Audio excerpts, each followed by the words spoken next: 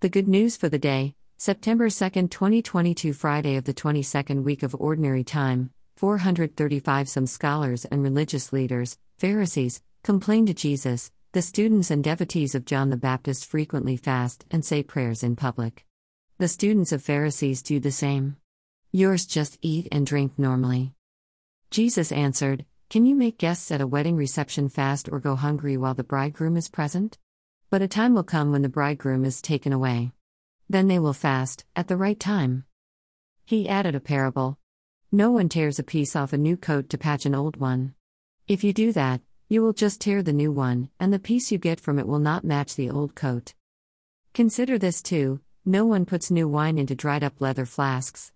If you do that, the new wine will crack the dried-out flasks, and the wine will be lost, the container ruined. No, new wine is to go into fresh containers. No one who has been drinking old wine wants new wine, but says, the old is better. Luke 5. Jesus is offering something dramatically new. But it is invisible. It is like a radio frequency, Bluetooth, a sudden whiff of a lilac bush, cosmic rays, and yes, love. These modern images are pointing to an eternal reality, the choice to live life a certain way.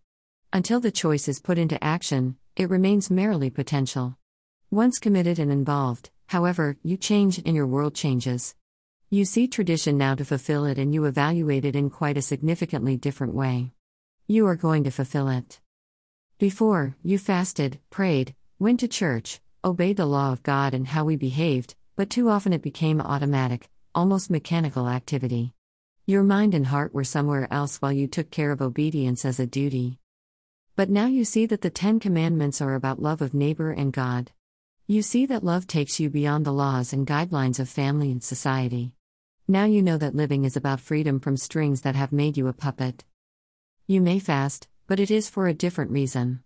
You pray and realize it is not what you pray but how you pray to another person.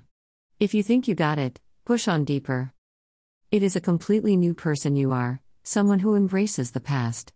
You examine tradition and society for how they inspire you to improve your love. Jesus can quote his Isaiah, Genesis, Psalms because he fulfills them explicitly. As we are slowly growing to understand Jesus, we see that it is about fulfillment. Scripture is inspiring, if we live it. Tradition is valuable, if we fulfill it. We are not patching the past, fixing it here and there. You and I are fulfilling it. It is up to you and me to fulfill, to live out the promise, to bring into this world the eternity that waits in the past. Like Jesus, you and I satisfy the hopes and faith of our ancestors in faith, in blood, and in so many other roots. The good news is that we are developing an invisible world into one people can see, hear and touch. You embody all that grace and the goodness you bring to the world.